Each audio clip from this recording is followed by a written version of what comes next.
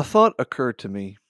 In Acts chapter 7, Stephen preached his marvelous sermon, summarizing the history of his people and framing it as a history through the prism of their rejection of God's holy messengers, namely Moses and Jesus, with himself being the latest.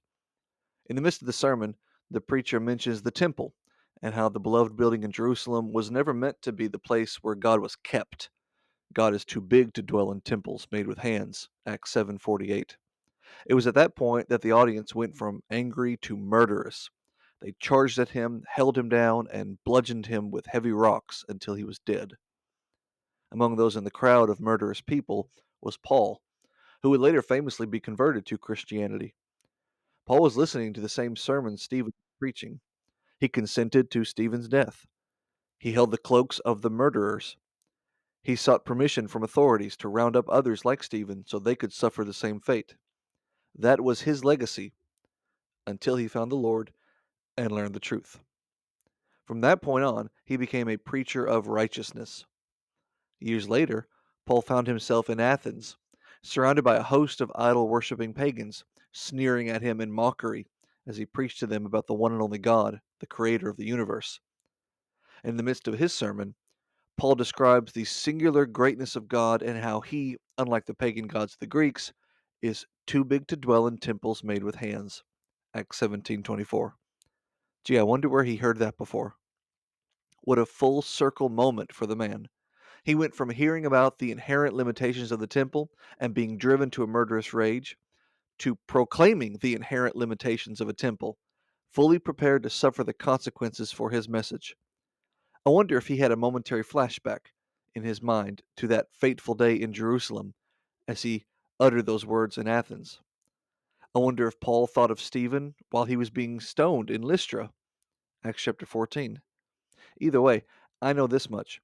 Paul and Stephen both died in the service of their king.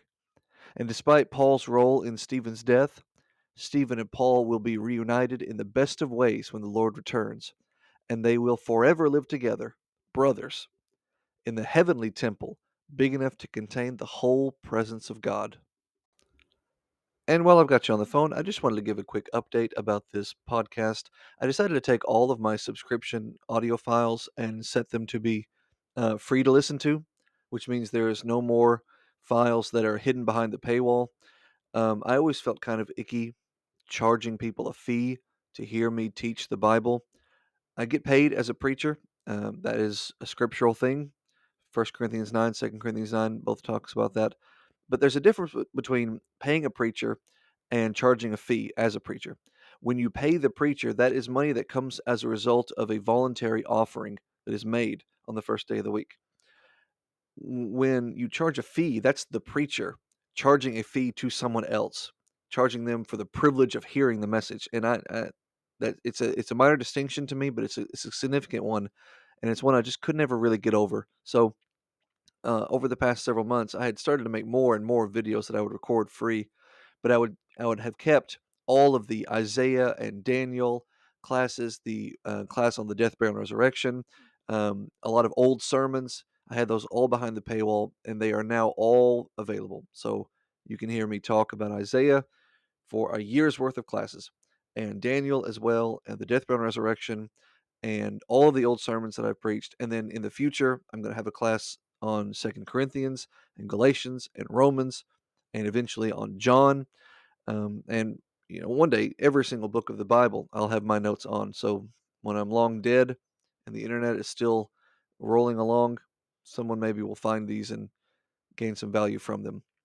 So there's no more me charging people. If you want to subscribe just as a way to support the furtherance of this podcast, that's entirely up to you. But the gospel is free and it should stay free. Thank you.